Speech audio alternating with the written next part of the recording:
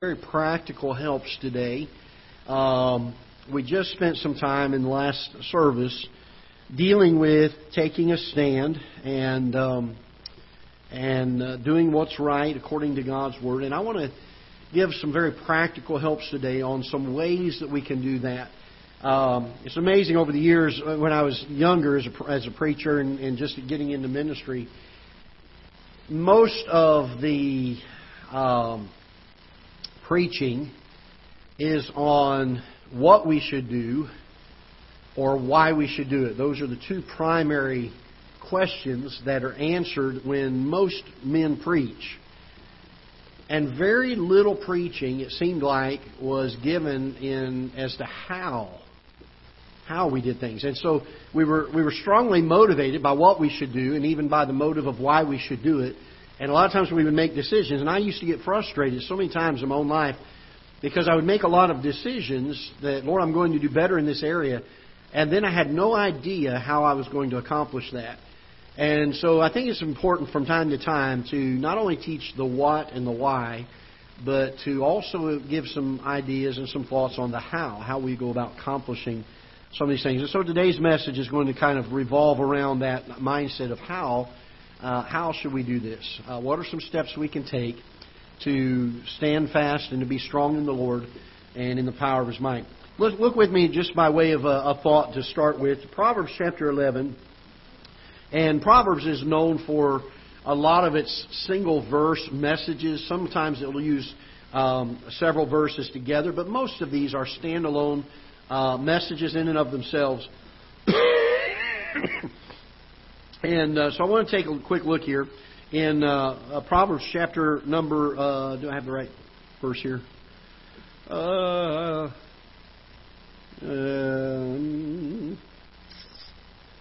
do not have the right verse here. I wrote the reference down wrong. I apologize. I have not done that in a while, so bear with me. If not, we'll use that one, I guess, but it's not the one I was looking for. Give me just a moment. Let me see if I've got it in one or two places here. I apologize for that. Let's see if I'm off by a chapter. That's not it either. Huh. That's interesting. Well, I guess we won't be preaching this afternoon. Let's go ahead and pray. We'll be dismissed. Appreciate you all being here this afternoon. All right.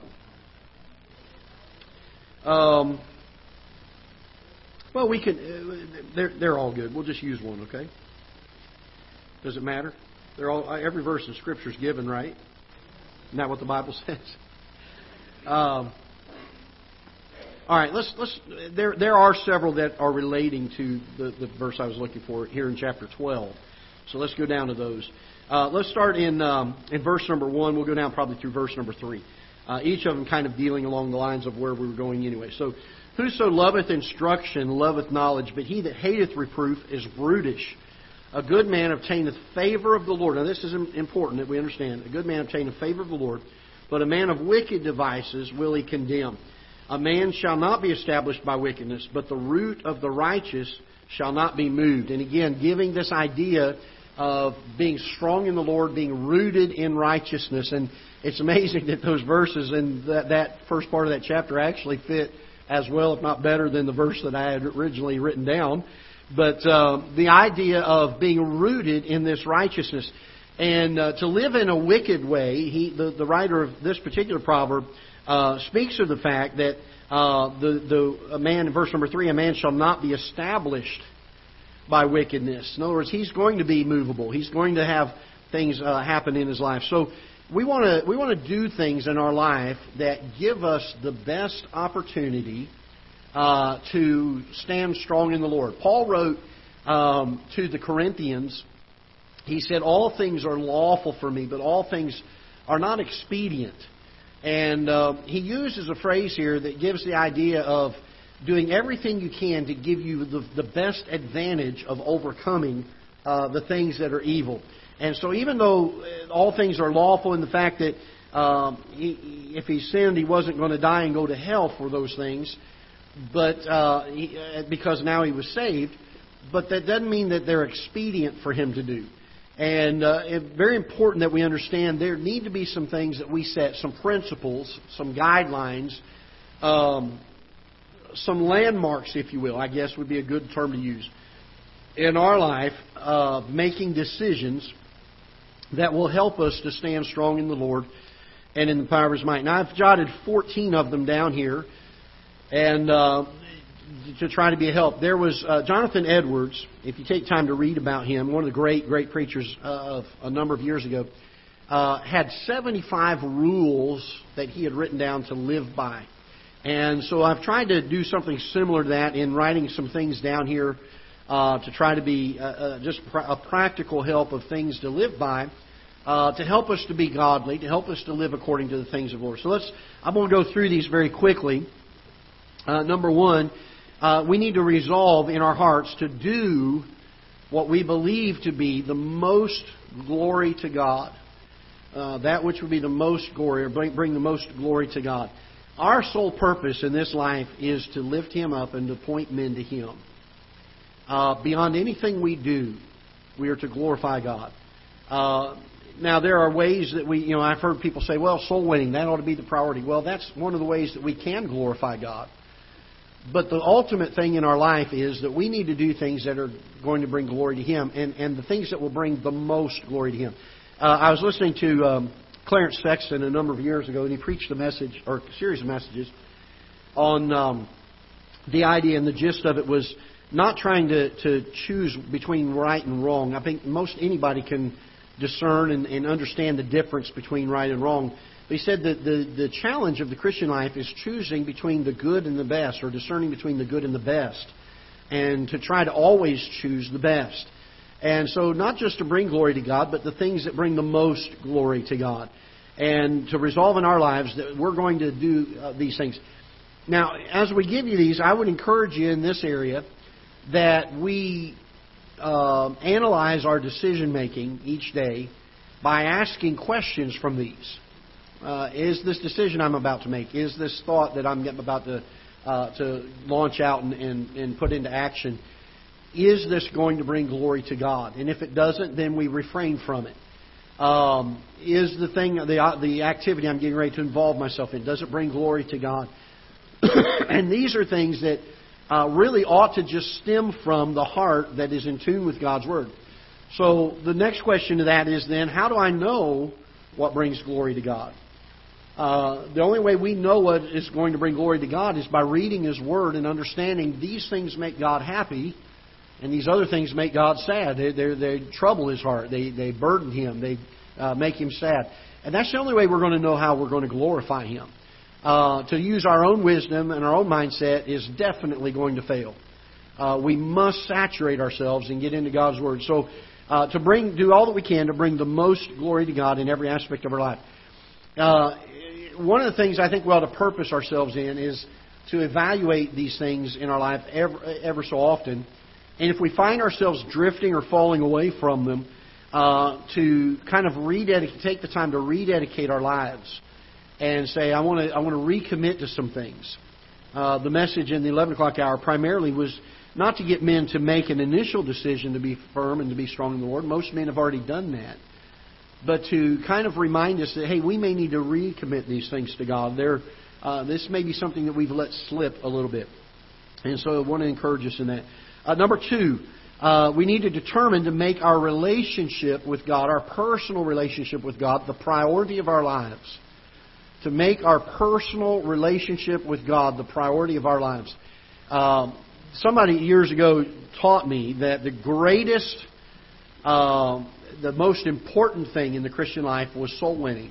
I love soul winning. I love sharing the gospel with folks, and every opportunity that I get, I enjoy that prospect of sharing the gospel. And it should be a very important part of the Christian's life. It ought to be our heart's desire to see lost people come to Christ.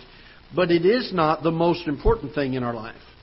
The most important thing in my life, beyond soul winning, is my personal walk with God. If I go out here and share the gospel with many, many people, and I personally don't have a relationship with God and walk with God, then at the end of my life, I will have failed in a lot of areas. Paul was very careful of this. He was always conscious of his walk with the Lord. And he understood. He said, lest I myself should become a castaway. He said, my walk with God, my spirituality, my desire to live godly and to please God should come above everything else in my life.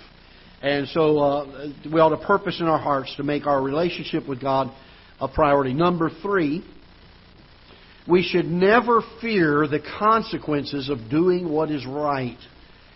We should purpose in our hearts never to fear the consequences of doing what is right. We're living in a time where men have lost their courage of doing what is right. They're afraid of the consequences of it in the world that we live in. And the truth is, men of God, men that live godly, ought never to fear those consequences. It ought to be more important for them to do right according to God's Word than any consequence that man could bring on them. And so we ought to purpose in our hearts. We ought to determine in our hearts. Like the 3 Hebrew boys, like Daniel, when he purposed in his heart that he was not going to defile himself with the king's meat.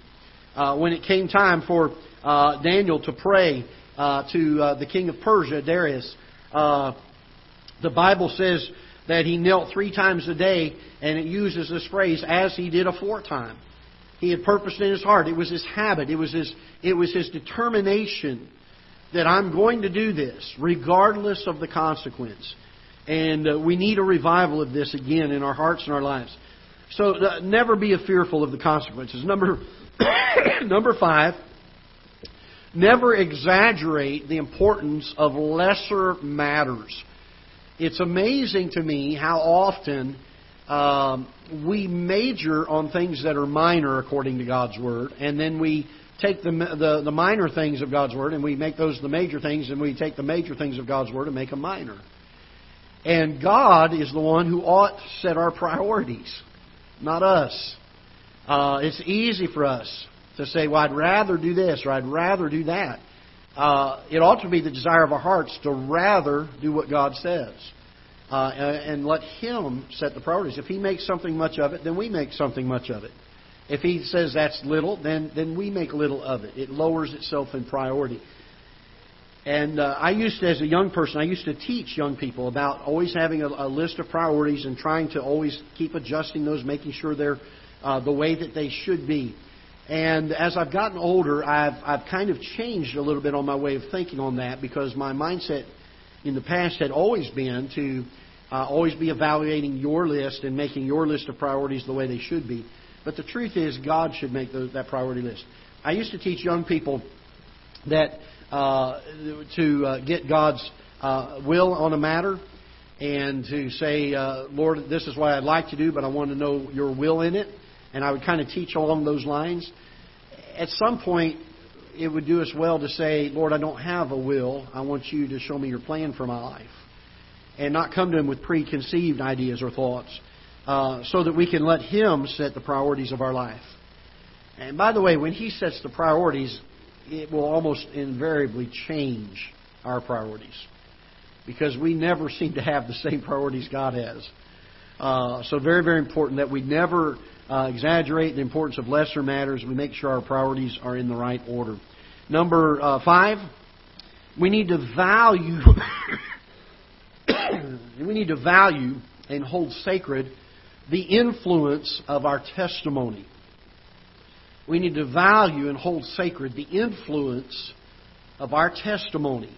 Our testimony is not always something we give a lot of thought to from day to day.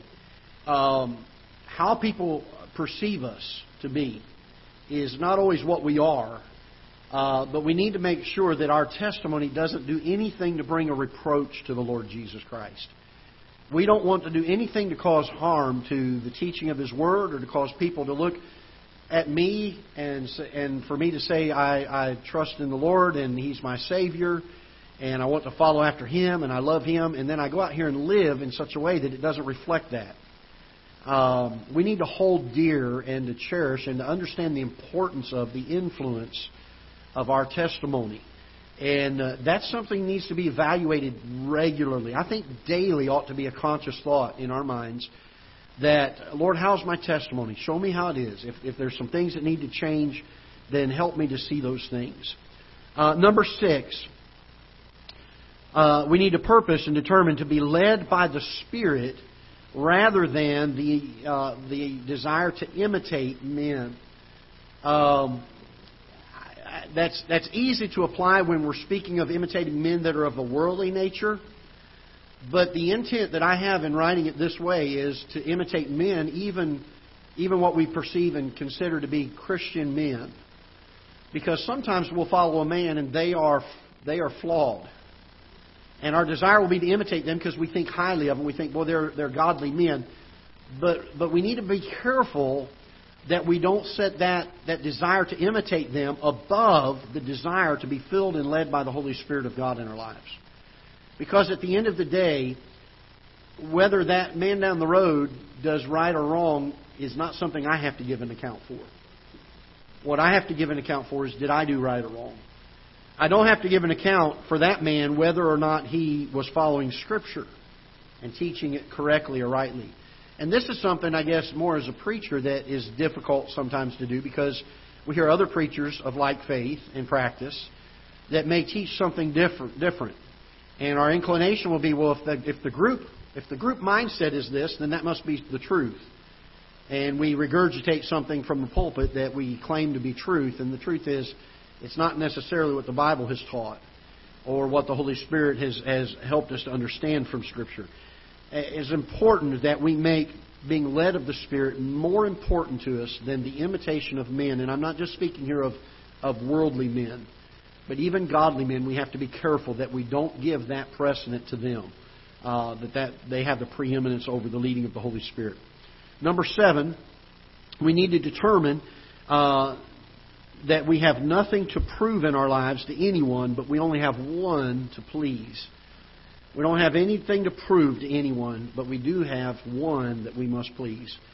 It will change how we live. You know, I used to, as a youth pastor, we dealt with the topic of peer pressure with teenagers all the time. I mean, it's just one of those things that teenagers are so susceptible to it. They're so influenced by those around them, easily influenced, easily swayed. They're like reeds in the wind. They're real flexible. They're very pliant and pliable in the aspect of influence. And I used to just kind of leave the preaching to the teenagers on the issue of peer pressure. But I've learned over the years that adults suffer from this too. There are many times that we act or react. We either act or react because we are concerned what someone may think about us. And our Christian life ought never to be determined. The way we're living ought never be determined because we're fearful what someone else may think of us. We don't have anything to prove to them. But we do have one person in our life that we are to please. And that is the Lord Jesus Christ. And Him alone. He is our only consideration. And if we're going to be strong in the Lord, in the power of His might, if we're going to be steadfast and unmovable, we need to determine some things in our heart, in our life, that will help us to follow after a path of godliness and righteousness. And in order to do that, we cannot and we must not be swayed by the influence of those around us, the men and women. Now, if you get godly friends around you to help encourage you, I think that's fine. But at the end of the day, you are not here to please them. You are here to please the Lord Jesus Christ. And that is our priority. Number 9, or whatever, number 8, I think we're on. We need to determine to show compassion and love to the lost. We need to determine in our lives to show compassion and love to the lost. In the day we live, there is such a laying aside of a burden for those that are lost. And it's amazing to me how many Christians can be associated with people who are known to be lost. And there's seemingly no concern for that. There's never a time that they enter into a conversation with the person about the things of the Lord. There's never a time that they seem to be concerned about those things. They just always seem to take the friendship for granted, or the association for granted, whether it be in a workplace or whatever. And they never seem to take the opportunity to share the gospel with them. We need to determine in our hearts that we have compassion and love, a burden for those that are lost. I think it's something that ought to characterize us as Christians. Number 10, or number 8, number 9 we're on, I guess. Whatever number we're on. I'll just say next. We need to pray, determine in our lives to pray daily for God's wisdom. We need to determine in our lives to pray daily for God's wisdom. We don't need to expound on that one. That was fairly self-explanatory. But something that, believe it or not, is so simple, is so often neglected in our lives. Next, whatever we're on. We need to be determined to be more concerned with being a friend than having a friend. We need to be determined in our lives to be more concerned with being a friend than having a friend. The Bible tells us that we're supposed to be in the world but not of the world. But we've got to be able to come into contact with folks. We cannot be a recluse. We cannot be socially a hermit and expect to reach people with the gospel of the Lord Jesus Christ. And so keep this in mind. Whatever next one we're on. Be determined not to give place to rumor, slander, or innuendos. Boy, this is a tough one. If I'm going to stand fast in the Lord and be strong in the Lord and the power of His might, if I'm going to be a Christian that returns to a life of Christian and spiritual integrity, I've got to be able to overcome the idea of rumors and slander that's given around, whether verbally or typed on a screen. And I don't mean to be unkind, but it's amazing how many things we are willing to type behind a closed door on a computer that we would never say publicly, and yet it's out there. And as God's people, it ought not to be something that we dabble with or be consumed with. And so be very, very careful of these things. Not to give place to rumor, slander, or innuendos. The next one. We need to determine to approach the Christian life as a student rather than a professor. We need to be determined to approach the Christian life as a student rather than a professor. I'm not saying that we can never teach somebody anything, but we ought always to have the mindset of someone learning how to be more like Christ. Be teachable. Be sensitive to what God would teach us to do. As He gives you things and as you grow, it will automatically happen that you'll teach some things, but don't have the mindset of always going around teaching folks, here's how you do things, and then in your own life you're not growing yourself. You're not becoming more like Christ. And then lastly, be determined to be a good steward of all that Christ has given us, whether it be our time or our physical resources, whether it be our physical health, whether it be our ability to serve Him, whatever it is that He has entrusted to us, let's make sure that we are good stewards of it. And that includes the handling of His Word. He's given to us the most precious thing that He has, and that is the gospel of the Lord Jesus Christ and His Word to hold in our hands, in our language, to be able to read it and study it any time we want. And we want to make sure that we are good stewards in every area. So if we're going to be strong in the power of His might, I think these are some practical things. They certainly are not exhaustive. We could go on and on. You can come up with your own list if you'd like, and maybe this will just help get you started. But these are things that we ought to purpose and determine in our hearts and our lives that we're going to put into practice, and we're going to evaluate them regularly. And when we begin to slip from them, begin to decline from them, to say, I need to repent of that and get back on it and start up, dust ourselves off and climb back on the horse again and keep going. It is vital. Folks, our world is in... I'm not telling you anything new. You know it. Our world is in dire straits for some Christians to be strong in the Lord and the power of His might. And so let's determine, let's purpose in our hearts.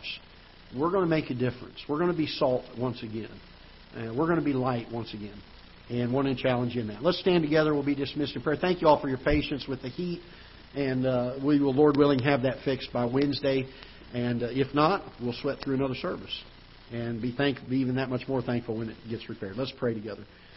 Father, we're thankful for your word, for the time of fellowship. Lord, the sweetness of spending time with your folks and certainly around your word, to be able to learn the truth of it, to have it show us and teach us things. And so, Father, help us. I